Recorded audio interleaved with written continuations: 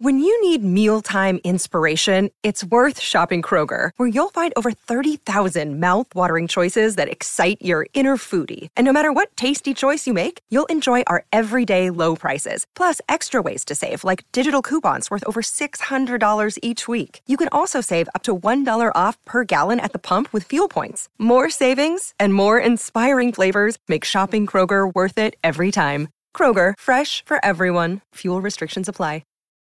Did you know that Book Riot has over 25 newsletters covering every genre, as well as book news and deals? Sign up for book deals to get notified about the best book sales of the day, hand-picked by our editorial staff. There's Today in Books, our daily newsletter summing up the most interesting headlines from the book world every day. And don't miss our newest newsletter, our Queerest Shelves, which will deliver LGBTQ+ news and recommendations straight to your inbox. We've also got newsletters for horror fans, romance readers, YA lovers, mystery thriller aficionados, and more.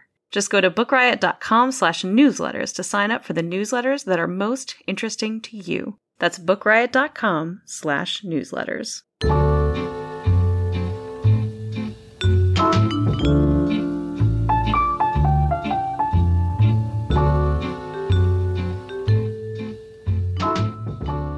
Hey, and welcome back to When in Romance, where we love to talk about all kinds of things that are romance, but also not quite in the world. I am Jess.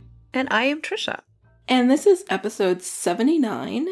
We're recording on Thursday, March 18th. And we have some good things and some cooler things to talk about today. Yeah, I think it's going to be good. We've got, might even have a little bit of controversy. We might be hearing from you about some of our feelings and opinions. But before we get into sort of our new news of the week, we wanted to do a couple of quick updates.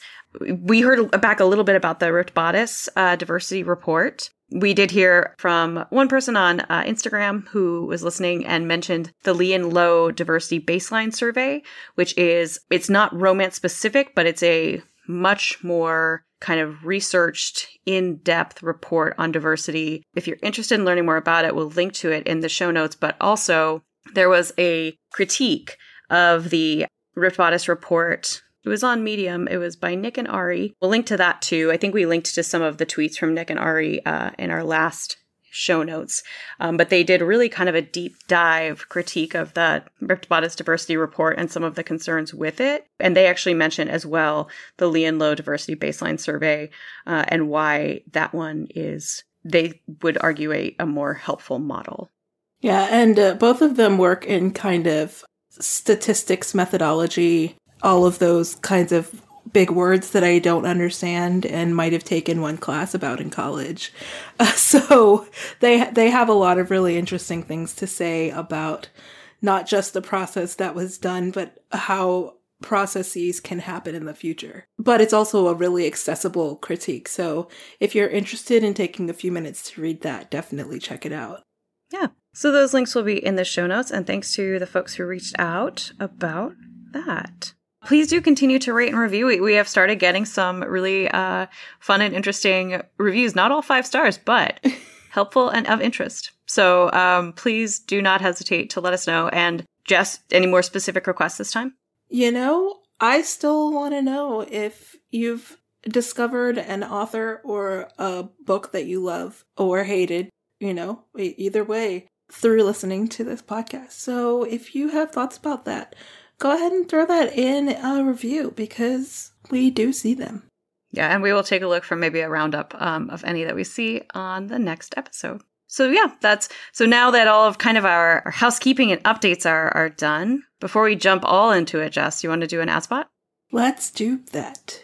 This week's episode is sponsored by TBR, Book Riot's subscription service offering reading recommendations personalized to your reading life. Want great new romance books to read, but overwhelmed by all the publishing buzz? Let us help. Tell TBR about your reading likes and your dislikes and what you're looking for, and sit back while your bibliologist handpicks recommendations just for you. TBR offers plans to receive hardcover books in the mail or recommendations by email, so there's an option for every budget. TBR is produced in partnership with Print a Bookstore in Portland, Maine, so you can treat your shelf and support an indie too, and TBR is also available as a gift. Visit mytbr.co to sign up today. That's mytbr.co. All right. So it does kind of seem increasingly, and this is good news, like we more and more are seeing news of adaptations. Mm-hmm. I don't know if that's, Bridgerton, Virgin River, who knows? But it's generally good news. Yes. And, sometimes it's good news in waiting, because news of things being optioned doesn't always mean that we're going to get something right away. But we do get to hear about things that have been optioned and work has already started. And that's always exciting. Any good news stories for this week, Jess? Let's talk about one. If you haven't figured out what we're talking about, I am in excitement mode about Rebecca Weatherspoon's cowboy books. The Pleasant Brothers or the Charming series. Yeah, I have it sitting right here in front of me. The Cowboys of California series. The Cowboys featuring the Pleasant family. And I do think that their ranch is called Charming Ranch because it's adorable. It and is. You know that already because we've talked about it a lot of times. So, yes, that's the news for today. Rebecca Weatherspoon's Cowboys of California, set in charming California with the Pleasant family. Let's just put all of that together since I couldn't figure out what the series was called. All of the wonderful, delightful words. Yes, it's being adapted, and like I sort of hinted at, the option has been made, but work has already started. Not like actual filming or anything, but the development of the script and all of that, so that the series, it's been optioned as a series, not just a movie, or at least for a television, and I'm assuming it's a series, and it's been optioned by one of the creators of, oh gosh, I just blanked on the name of it. What is it? One of the creators of Queen Sugar. Queen Sugar. So that was very big news for me to see, because it's definitely good to see a creator of a vaguely prominent Black television program being involved in a vaguely prominent Black book series, and, with BIPOC being involved, with Black women being involved. I have very high hopes for its actual translation from book to screen. Yeah, and Valerie C. Woods, the co-executive producer you mentioned from Queen Sugar, also has worked, it looks like, on at least the second season of Netflix's Sweet Magnolias, which is one of the adaptations that we haven't really talked about, or personally I haven't really gotten around to, but that I would say bodes well also that she's been involved in, some romance. She's done a romance series before. Yeah. So that's cool. Yeah, and I watched all of Sweet Magnolias, not all at once, but very close. And it was incredibly well done. I haven't read the source material, so I don't know much about the universe as Cheryl Woods created it, but the show itself is just delightful. And Heather Headley's in it. Well, and maybe we're lining up our next adaptation episode. We'll see. We'll see. But that does also give me a nice spark of hope for what will be translated to the screen, and the production value, I'll be honest, because not only is it well acted and a good story, but it's very well done. Yeah, and my hope, I will say I'm very excited about this because I like these books and I love this author. Mm-hmm. Here's the other thing for me, though, Jess, is that I'm kind of hoping that if we start adapting more and more romances, people will stop being so weird about them. Because, and this is a little bit of a shift, kind of to our next discussion, but here's the thing. So Bridgerton was a very big deal. We have talked about it. We don't need to get back into it again. But the thing that was kind of amazing to me was seeing my friends who knew Shonda Rhimes but did not know romance watching Bridgerton and how they reacted to it, right? It didn't seem like happened to me with Virgin River, because people, generally, if you weren't a romance fan, you might not have been watching it. But with Bridgerton, there was a huge, broad audience of people. They were obsessed with how much sex there was in it, which, to be honest, wasn't even all that much. The amount of nudity that was in it, people felt like were astonished by. I had one friend refer to it as, I kid you not, Downton Abbey meets 50 Shades of Grey. That I was like, no, that's a different book. I'm sure that very exists. Different book, 100%, 100. And honestly, I might read that, but that is not at all like it's that people have a very specific idea in their mind of what sex and sexual content is in any kind of romance, and all they can think of is 50 Shades, which is, I don't know, it just kind of blows my mind a little bit. But then the more I started to think about it, the more I thought, you know what? Why wouldn't they? Right? Like, if you are a person who does not read in the romance genre, if you are a person who generally just absorbs television and film, you would be taken aback by how much sex there is in something like Bridgerton compared to, you know, Designated Survivor, for example, or whatever other show. But even, you know, it's amazing to me a little bit that the amount of, you know, violence that there is on television or in film, we are so anesthetized to that. And yet when you see a few butts, you're like, wait, what is happening? This show is scandalous. Like, I'm shocked. The interesting thing about that is that, like, I have not watched the entire Shonda collection of ABC television, but for a network television show, there's a pretty good amount of sex just on TV, aired nationally. Yeah. So to be surprised that a Netflix show made by the same production company wouldn't have a similar amount, but with more body parts showing. Yeah, and I think you get further into, there's a lot of fade to black, right? It's a very PG-13 version of sex, because I was thinking about that too. If you think about Grey's Anatomy, like, all of those people are having sex with all of each other, just not at the same time. That would be another very interesting romance that I would consider reading.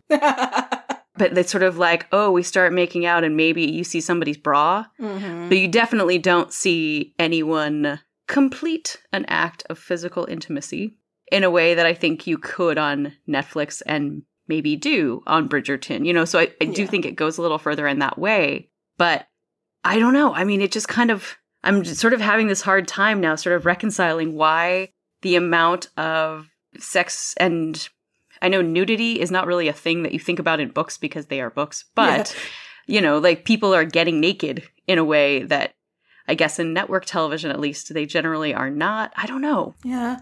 Well, I think it's all part of that same sort of the element of what is considered romance or romantic for the average viewer, not the average reader, but the average viewer seems to just be so beyond what romance people think of, because, like, we expect the promise of the word romance. If we hear the word romance, we know that there is going to be some emotional connection and emotional, like, engagement with the people who are falling in love. We know that they might have sex. They might just kiss. They might not even do that. We don't know. They could stare at each other across the street from the tops of 2 buildings. And, I mean, again, I would watch that. And they get a happy ending. Like, those are the expectations we have. Yeah, I don't even know what image I was pulling up for. I don't know. I think what you were pulling was the movie poster for Sleepless in Seattle. I'm going to go out on a limb and say I think that's what it was. Maybe. I don't know. That's not my usual go-to for thinking of romantic movies, because it's not. But oh, we'll come back to that. So I guess the question then becomes, I mean, is there, because I think you're 100% right. I think there's a disconnect between the expectations that people have of romance in books, and particularly probably romance genre readers, versus in film or in television. So my question to you then is, do you think if we start to increasingly see more adaptations, if Bridgerton or Sweet Magnolias or Virgin River or even 50 Shades of Grey are not outliers, but they're more kind of part of the mainstream in terms of romance content, does the way that people start to perceive sex, love, romance, nudity, etc. in film and television start to change? That's not a loaded question, but kind of a, I would hope, but maybe not question. Because, you know, we do have the expectation that if we see more of something and it becomes more common and less weird, I hate to use the word weird, but to the average person who has no idea what romance is, they know 50 Shades of Grey because that's the only movie you'll find in a list of books, romance books adapted to movies that is an actual romance. Like, I don't usually refer to 50 Shades of Grey as a romance because you have to read all 3 to get to the HEA. And, you know, there's the other stuff too. But everything else, somebody dies at the end. But going back to the question of the sex, which we actually do see kind of commonly in like raunchy rom-com films that aren't like that romantic. And I think there are people who don't connect sex with romance, and that's part of it. But we also, like in the US, we have this thing about sex. Like you were talking about, the amount of violence we see on television and film is hardly criticized, but the amount of sex, even if it's half of a scene where people are kissing and indicating that they're about to have sex and then it ends, somebody is going to object to it, even if those people just shot a bunch of people. Yeah. Well, and so then I kind of wonder too if like the flip side of this question is true, right? So even if we don't start thinking differently as viewers, and this is something I think maybe we can get into a little more later when we're talking a little more about movies, but I almost wonder if the opposite is true. Does the formula for romance, which is, I'm not going to say rigid because when other people say that, it makes me very frustrated, but it's pretty specific, right? You've got a central couple and an emotionally satisfying ending. Those are kinds of, that the love story has to be central. The ending has to be like HEA or happy for now, right? Happy ever after, happy for now. So I wonder if as the lines start to blur and there starts to be more crossover between the two, the way that we think about the romance genre in books starts to change at all. That is my biggest fear, actually. Interesting. Because we've already seen people have these conversations about, do romance novels have to have a happy ending? And these are people who are already like inside the genre. So as more people are turned on to romance because of these movies or television series that are being adapted, is that group of people going to grow enough that publishing is like, you know what? We can make a few little teensy tiny changes to what is considered a romance. I mean, it's already happening. If you look at books that are being promoted as romance now from some publishers, and they're actually contemporary fiction with women-centered themes. Yeah. But that doesn't fit on the Barnes & Noble aisle title. Contemporary fiction with women-centered themes. Well, I actually think, when we get a little further down this conversation, I'm going to posit that there could be some change to the way that romance readers think about the genre that actually would be good that they could pull from movies. But I think before we have that conversation, we're going to have to talk more about some that maybe don't fit. But I don't want to, I don't want to step on any of your other points around this kind of adaptation and why things are so different discussion. I think we hit on a lot of things. The whole idea that romantic movies, like the ones that we see that people think of as this like achingly romantic film that was adapted from an achingly romantic book, isn't a genre romance usually. It's a book with romantic elements that ends sadly. And even one of my friends who reads romance herself was watching Bridgerton and texted me and was like, she better end up with the Duke. And it's like, it's a romance novel. Of course they're going to end up together. But we have this expectation that something is going to go horribly wrong. And part of it is because of television. I cannot tell you how many relationships I have invested in that were suddenly taken away from me because they had to keep the show moving. This is kind of why I watch K-dramas, Korean dramas, because they're usually one season. They have the same formula as a romance novel, introduce, meet cute, meet disaster, meet whatever, relationship development, happy ending. So many of them that I've watched, like, there are definitely those that don't have that formula. Because they're sticking to one story, they have the same romance novel feeling. Whereas a lot of television, they might establish a story, but they're just trying to keep the seasons renewing. So they're like, you know what? Why don't we kill this person? And you're like, no. Yeah. You either have to kill them or marry them off and then figure out what to do with them for 5 seasons as a happily married couple. Mm-hmm. So oftentimes it is death. Yes. You're not wrong. Yeah. I mean, at least now we know, right? That's where things stand. All right. Well, let's play a little game that I like to call Is It a Romance?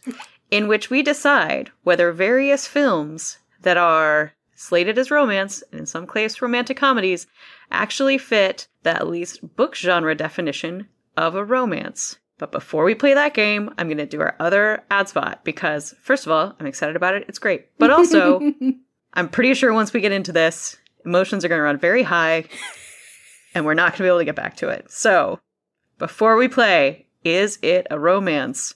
Huge thanks to Book Riot Insiders, the digital hangout spot for the Book Riot community. You can enrich your reading life with our Book Riot Insiders perks. We have got 3 levels to Insiders. There is short story, there is novel, and there's an epic level. And you can try out any level for free for 2 weeks. For podcast lovers, we're talking all of you. Insiders at the novel and epic level get access to 2 exclusive shows. The Read Harder podcast, which gives recommendations for the Read Harder Challenge task by task. And, as Jess and I both know, Book Riot Remixed, where we randomly pair up hosts from across all of the Book Riot podcasts to talk about, well, whatever they want. Insiders also get exclusive access to bookish deals, behind-the-scenes newsletters, exclusive podcasts, our epic book club, and more.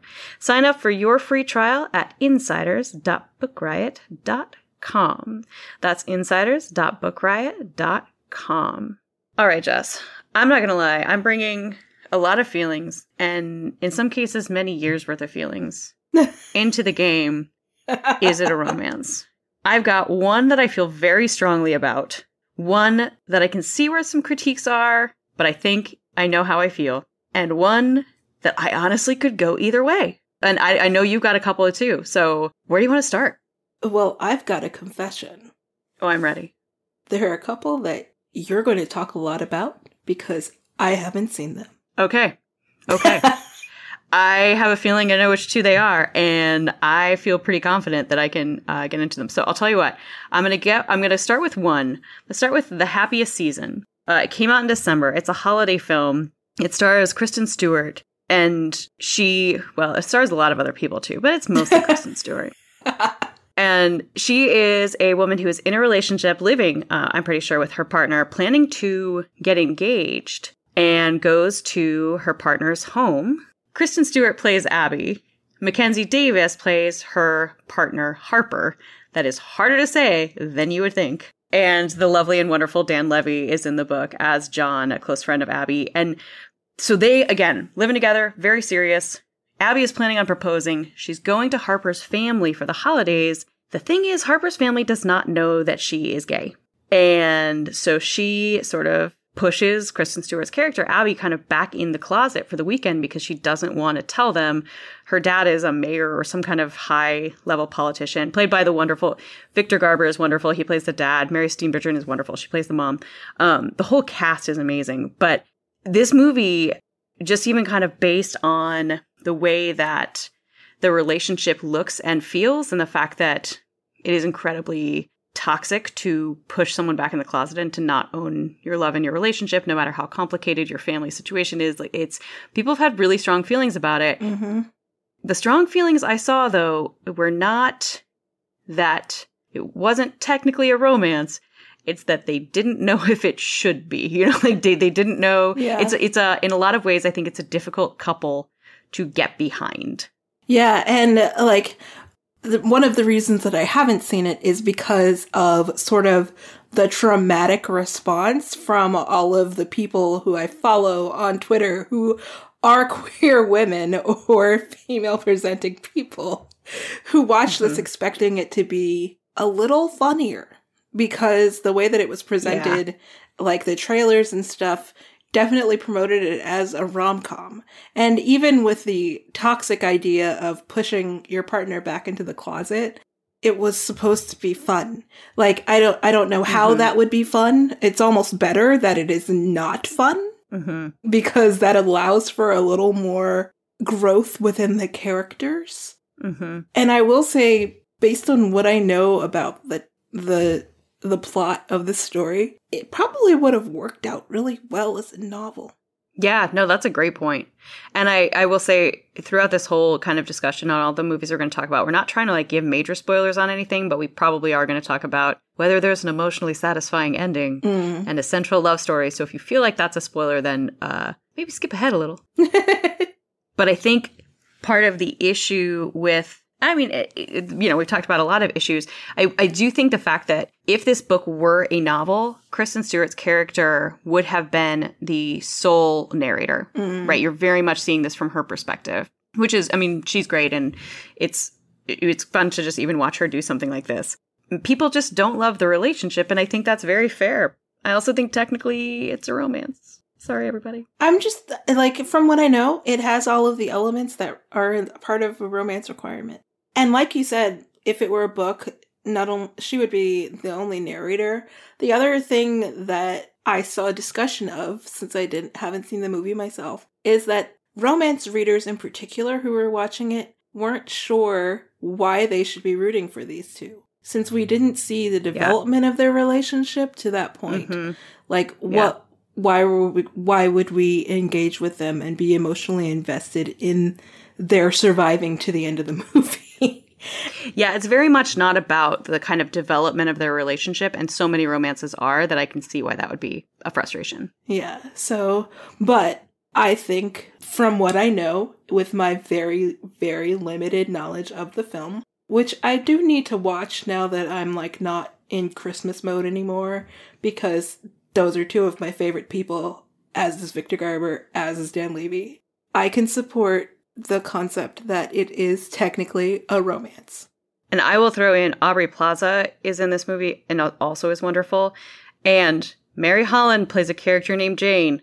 The last thing I'm going to say about this movie, if you've seen it, you're going to get it. Justice for Jane. Justice for Jane. All right. What do you got, Jess? So this one has actually come up in my mutual online space recently because Bianca Hernandez Knight is running at this moment a rom-com bracket. So this is less, is it a romance? Is it a rom-com? And that movie is The Mummy. Because The Mummy, if you haven't seen it, the masterpiece from 1999, is about, it's set in between wartime in Egypt. And you have Evelyn, the librarian, who works for the Egyptian archives in Cairo, and Rick, played by Brendan Fraser, who is the best himbo. And he is in jail when they first meet, but he is the only one who knows how to get to a mythical place out in the desert that she is looking for. And so it's a adventure road trip story. And there's also a mummy who comes to life and is killing people. And there are other people involved who are also trying to get to this desert site. And there's just a lot happening. But it's also hilarious, and it's also very romantic, because the two of them together are mind-blowingly chemical, if that is a word. It is in this case. They have great chemistry. You made it up and it fits. Oh, so good. So good. So I can argue that it has the requirements of, is it a romance? But then add that layer, is it a rom-com? Or is it a horror comedy with romantic elements? I don't know. First of all, it has been way too long since I've seen this movie, just because it is absolutely wonderful. I would say this. I think sometimes when it comes to rom-coms, we have a very specific and I think really limited frame for where they can fit in setting, right? I think when you think rom-com, you think contemporary. And you tend to think, at least I do, maybe this is because of just where I'm from and where I grew up, but like you think US. And if it's not taking place in the United States in a contemporary setting, then it doesn't matter how much humor there is, it doesn't count. But I actually think there is a good case to be made that a lot of romances that are set in different places, certainly historical romance, you know, we've seen that. We've talked about wonderful comedic historic romances. And I think, I don't know. I hadn't really ever thought of it as a rom-com, but this one's not only historical, it's also adventure, as you mentioned. I mean, The Princess Bride is a rom-com. I think The Mummy can be too. That is an excellent point. Once in a while, I come through, Jess. You come through pretty regularly, Trisha. Pretty regularly. Like, well, thank you. At least 3 times every 2 weeks. Well, yeah, but then I usually talk over them, so they have to get edited out. But yeah, no, I think it counts. Well, then I will take that. Let's say it is. All right, so now we have 2. Yes, it's a romance. Happiest Season, The Mummy, both romances, regardless of how you feel about the other factors in them. I'm going to come at you one with Jess that I have very strong feelings was marketed as romance, was marketed as a rom-com. It's based on a true story that is very romantic, but the movie is not a romance. It is a comedy. It is not a rom-com.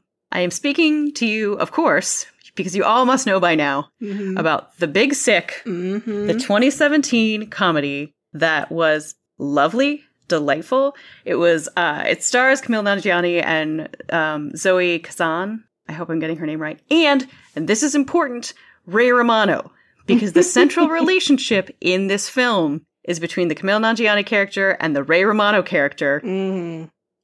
Okay, let me back up really quickly. So it was written by Emily V. Jordan and Kumail Nanjiani, who are married in real life, and it was based something that kind of happened to them. It's very loosely based, but so in the film, these 2 people, also named Kumail and Emily, are dating. Things are going really well. There's this sort of complicated situation such that they end up breaking up.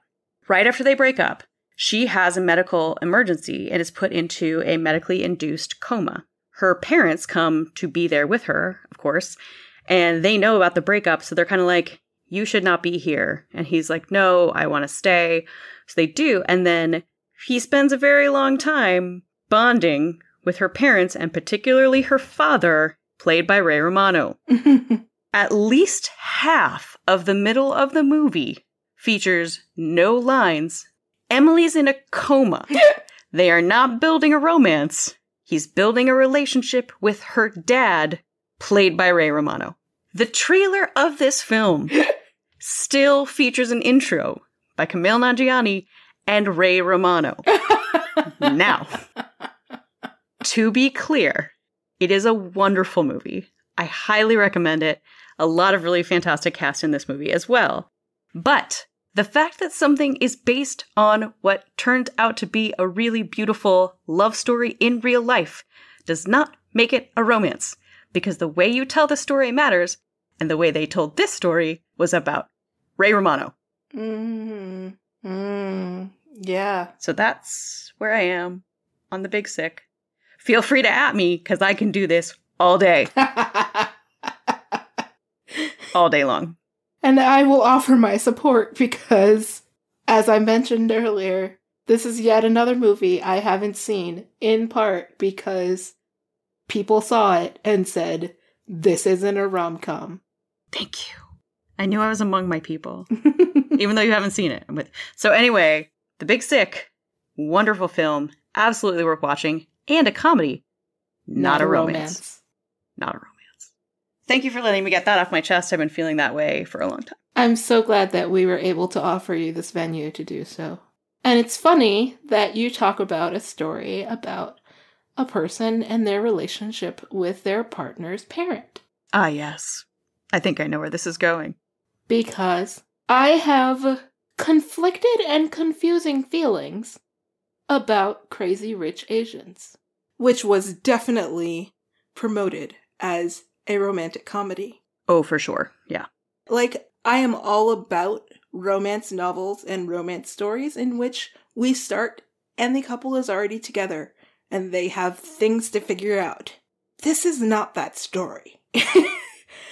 This is about a fish out of water. Okay, let me start over. So, Crazy Rich Asians, you have the Crazy Rich Asians who are not crazy, they are crazy rich. They are disgustingly, outrageously wealthy people who are mostly of Chinese descent living in Singapore. And so you have Henry Golding's character and Constance Wu's character living in New York at the start of the movie. And he invites her to go back to Singapore with him as a guest for his best friend's wedding. So her culture shock starts at the airport when they fly first class to Singapore and continues for the rest of the movie. Thus the fish out of water concept. They land, she meets his friends, she meets his family, his mother is not excited to meet her. And they, too, spend a lot of time apart in this movie. Mm-hmm. Bachelor and bachelorette parties, moments of needing time to themselves, all of that all of that is happening. And yes, there is a romantic resolution in the movie, but I don't know if I would call it a romance. I definitely wouldn't call it a romantic comedy. The film is great and wonderful and beautiful and hilarious, but the romantic element isn't what makes it that. Interesting. I have to think more about this one because I don't know if it's because I fell sort of prey to the marketing, but in my head, this was always a romantic comedy. And I think the two key points you're making here are that their relationship may not be central to the film. And also, I had never really thought about the fact that in a romantic comedy, the romance is maybe supposed to have a part in the comedy. Interesting. Yeah, I don't know if that's completely true, but it felt like the rom-com element that was promised to people who haven't read the book and were just going from the trailer is that there were all kinds of shenanigans that were going to happen in Singapore on their trip. And there were some shenanigans, but they were mostly to humiliate someone who is not as wealthy as the rest of the people there. Interesting. And I also have very strong feelings about, like, humiliation and people being humiliated in both books and movies. So take that with you as you're listening to me talk about this movie because, you know, I have feelings about that. All right, so what's the verdict, Jess? Is not a romance or is a... Could be a romance. Okay, there's gray area. There's gray area because, like I said, there is a romantic arc, but it's not... It's kind of central to the movie, but it's similar to The Big Sick, where it has the beats, but a lot of it isn't about their relationship. It's about her relationship with other people involved in his life. Okay. And maybe that, all right. Like, maybe I'm just not thinking about that in romance terms. Maybe if I pick up all of my favorite romance novels, they have that too. But it doesn't feel like it. I like it. I like that we don't have to for sure decide on everything. Also, let us know what you all think, of course. Yes, I want to know what you think about Crazy Rich Asians. Is it a romance? Yeah. Or is it not? I want to know what you all think about all of these. We actually had a couple of others, but in the interest of time, I think we'll skip ahead because we wanted to be able to recommend some favorite romance movies, or at least movies we think are doing interesting romance things. And this just is where I think the slightly more expansive definition of romance that exists in film is something that could be interesting if it were applied to the genre, the book genre. So let me give you two fairly speedy examples. Now, first of all, because I railed for a number of minutes about the categorization of The Big Sick, I would like to shout out The Lovebirds. Oh, gosh. Which also stars Kumail Nanjiani, but it also stars Issa Rae. It is hilarious. It is wonderful. It is very, perhaps you all have noticed over the course of the last few months in particular, I'm very into plot, action, hijinks right now. This is all of that. But I think it also does a really interesting job of taking a couple that is basically breaking up at the beginning of the movie when all of the action starts. You see them at their very beginning, and then you see them, like, the movie fast forwards to 4 years later when it's not all delight and romance. And it's very hijinksy, very plot-y, but throughout all of that, I think you could make the argument that the romance is not central, that the action is central, but throughout all of it, there are still moments as they go where you see that these are two people that still really love each other and maybe are being pushed to work through some of the stuff that was driving them apart. And so I think kind of just the way that we let people have multiple dark moments or kind of not focus entirely on the relationship. You know, there's just something about it that didn't feel like it would necessarily fit in the book genre, but that I really enjoyed and felt works. So that's The Lovebirds. You can watch it, I think, on Netflix. Came out last year. It's wonderful. Here's the other one. You will not have heard of this, probably. It is a 2016 Israeli film called The Wedding Plan. You can rent this one on just about any streaming service, but I don't think it's streaming for free anywhere. It's worth like the $4. This movie is amazing. It is about an unwed Orthodox Jewish woman in Israel. She's in her 30s. She has been trying to get matched up for marriage for a decade. And she finally finds someone. She's going to marry him. A month before the wedding, he decides that he does not want to marry her. So she doesn't cancel the wedding. She has tremendous faith in God that he will bring her to her spouse between now and the wedding, and that on the day that she is planning to get married, she will actually find someone, or between now and then. The woman, Michal, is wonderful. She's so delightful, and I really love the way that this story kind of says it's okay to just want to get married. The fact that she really wants to be married doesn't mean she also doesn't want love or romance or to build a strong, good relationship. It just means that this is the thing she wants and she's going after it. And if it was anything else, if it was a career decision or a personal goal, she would be going after it and no one would think twice. But the fact that the thing she really wants is to be married makes things feel almost a little bit different, but it's really, really lovely. It's really delightful. I think you could argue that this isn't quite a romance because it really just focuses on her character, but it does have an emotionally satisfying ending. So I will put that there. But I think the way that it approaches what romance can be breaks out a little bit from some of the expectations that we have. So again, that's called The Wedding Plan. It came out in, I think, 2016 in some countries, I believe 2017 in the US. Awesome. Yeah, that's definitely something that I would try out. I have 3, but the first one's going to be really quick because most of you probably know this movie. But if you need to watch a Disney movie, but want one that is most like an actual romance novel, you should watch Tangled. I realized that Tangled is probably my favorite Disney movie. I know. What? No, it's delightful. But of all of them, how did I land on that one? It has all of the beats of a good romance novel. You've got the establishment of the world, the universe. You are introduced to each of the characters. They have a very dangerous meet-cute that would actually have killed him if they were real people. And then they go on a road trip together while learning more about themselves and each other.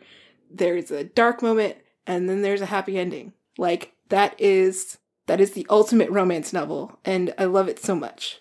But I wanted to talk about a couple movies, one of which is older and might have a few things that don't hold up well, and one of which is a little newer and does some, like Trisha was saying, some really interesting things with our concept of romance. And the older one is Deliver Us from Eva from 2003. This is the second Taming of the Shrew retelling that Gabrielle Union was in, but it was the one where she was the main character. So we get that watching it. And this one also, unfortunately, is only available to rent on streaming. But, I mean, it's Gabrielle Union and LL Cool J. Just spend the $4 and roll with it. And this one is an updated version of Taming of the Shrew, like I mentioned. And you've got Gabrielle Union's character, Eva, who is a hard-lined dedicated, determined Black woman who wants to just be successful in her work and doesn't have time for anything else. And her sisters, both of whom are in committed relationships to people, but who can't move forward because of Eva. So her would-be brother, actually one of them I think is an actual brother-in-law, hires LL Cool J to woo her. And things ensue. And it's just like, first off, it was definitely the first Shakespeare adaptation that was starring all Black people, created by a Black person with a happy ending that I had seen. Because I think it was made after a couple other Shakespeare updates that had Black main characters, but also involved people dying. So that was great to see. And it was also kind of the first time I had seen that kind of ensemble cast working in that way, where it wasn't just like a group of friends with individual stories that came together every once in a while. It was really, it's sort of like Much Ado About Nothing. Like, everything is happening all at once, and everything is about everything else that's happening. So, and I just love the way that the movie is made and the characters, and there are some lines that still just randomly come to me when I'm thinking about it. So part of it is probably nostalgia, and you're really going to have to watch it with a grain of salt about some things that might not have made it to 2021 nicely. So that's one of my movies that I definitely just think is a great example of romance that is also other things happening. And the other that I I first watched it a couple of years ago. It's on Netflix. It's called Juanita, and it is starring Alfre Woodard and Adam Beach. First off, if you know both of those people, you know that they are not up-and-coming young stars. Like, this is an older couple who get to experience this romantic story. And Alfre Woodard's character, Juanita, needs a change. So she just like gets on the road and drives and ends up in this tiny town in Montana, I think it is. And she pulls off and is at this French restaurant, random French restaurant in the middle of nowhere, run by Adam Beach's character. And he does play a Native American in the movie. So it's like, why is this large barrel-chested, beautiful Native American man running a French restaurant in the middle of nowhere in the northern half of the country? So they don't start off well. Like, for a minute I was like, oh, they can't possibly they can't possibly be set up for a romantic relationship. But then, growth. And you all know how much I love growth. Personal growth, relationship growth, all of that. So, there's a lot happening in this movie, and both of the characters are dealing with a lot of trauma. So definitely just be aware of that if you decide to watch it. But it's just such a beautiful movie, and it has more of a happy for now than an HEA, but it is definitely an emotionally satisfying ending. I'll just say that. But the fact that it's featuring older characters, both of them BIPOC, and just the fact that it deals with each of their traumas without either burying us in it or tucking it away is just really well done. And I think it's worth seeing at least once. All right. So those are some recommendations. We'll have links to all of those films in the show notes. Let us know what your favorite romances are, and at least watch some of the trailers for these and see if they seem like they might be a good fit, because I think we're getting pretty strong endorsements from both of us on these. So that is our show. As always, a huge thanks to our wonderful audio editor, Jen Zink. Find us on email and social media. You can email us at wheninromance@bookriot.com. I am on Instagram primarily at Trisha Haley Brown. And I am on Twitter mostly at Jess's Reading, all one word. But you can also find me on Instagram at Jess_is_reading. We're going to try to talk a little bit about our next book club book next time. So if you have any recommendations, send those in one way or another. And otherwise, just let us know what your thoughts are on the books. Well, actually, I guess mostly the movies we talked about this week and the book film adaptation question generally. I think that might be it for us, Jess. I think it is. Feel free to reach out with any thoughts you have. If you have ideas that you want us to talk about on the show, let us know. And in the meantime, happy reading.